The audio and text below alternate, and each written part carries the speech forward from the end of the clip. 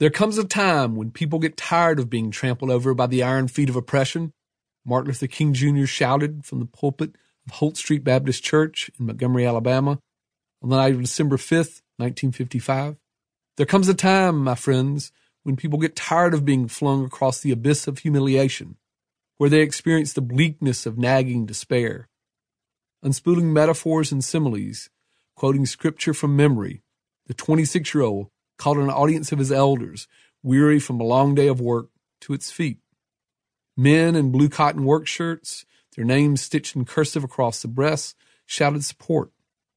Women in lace-trimmed maid uniforms shrieked assent. Following the arrest of Rosa Parks 4 days before, Black Montgomery had joined the battle.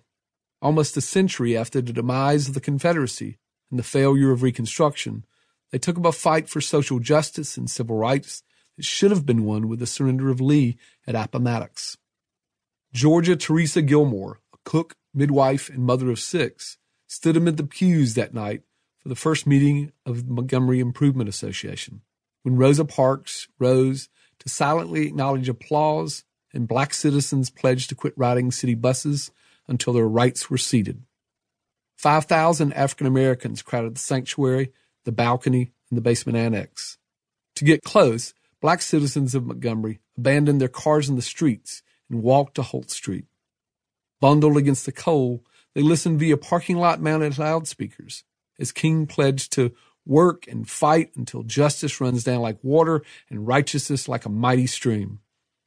Driving nearby, whites stopped to eavesdrop and marvel at what was to come.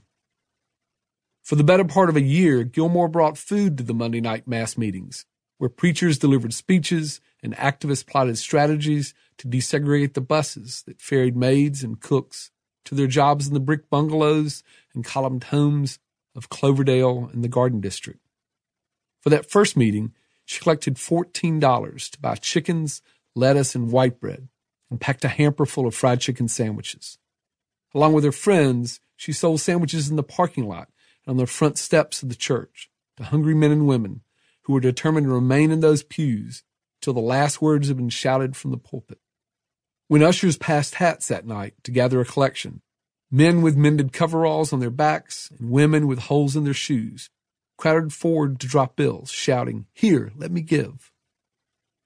In October 1954, more than a year before police arrested Rosa Parks for refusing to give up her bus seat, Gilmore had begun her own boycott after a Friday afternoon rush-hour confrontation with a white driver who shouted her down for entering the front door of the bus and drove off before she could walk around back.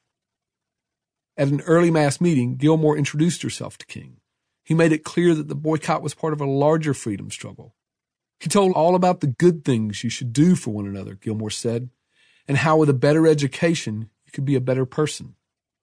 Night after night, as preachers fed the audience inspiration for their fight, Gilmore fed the men and women who traded pocket change for sandwiches, and she plowed the profits into the MIA.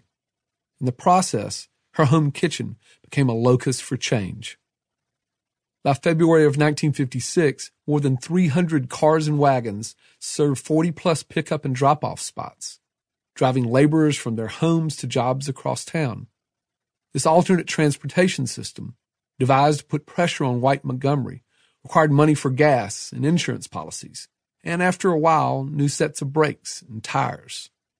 Gilmore, who lived on the same street as Rufus Lewis, architect of the boycott transportation system, organized a group that eventually sold fluted pound cakes and sweet potato pies to beauty parlors and laundries, to cab stands and doctor's offices.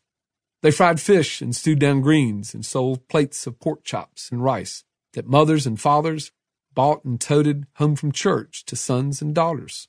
For Gilmore and her friends, raising funds became a second job.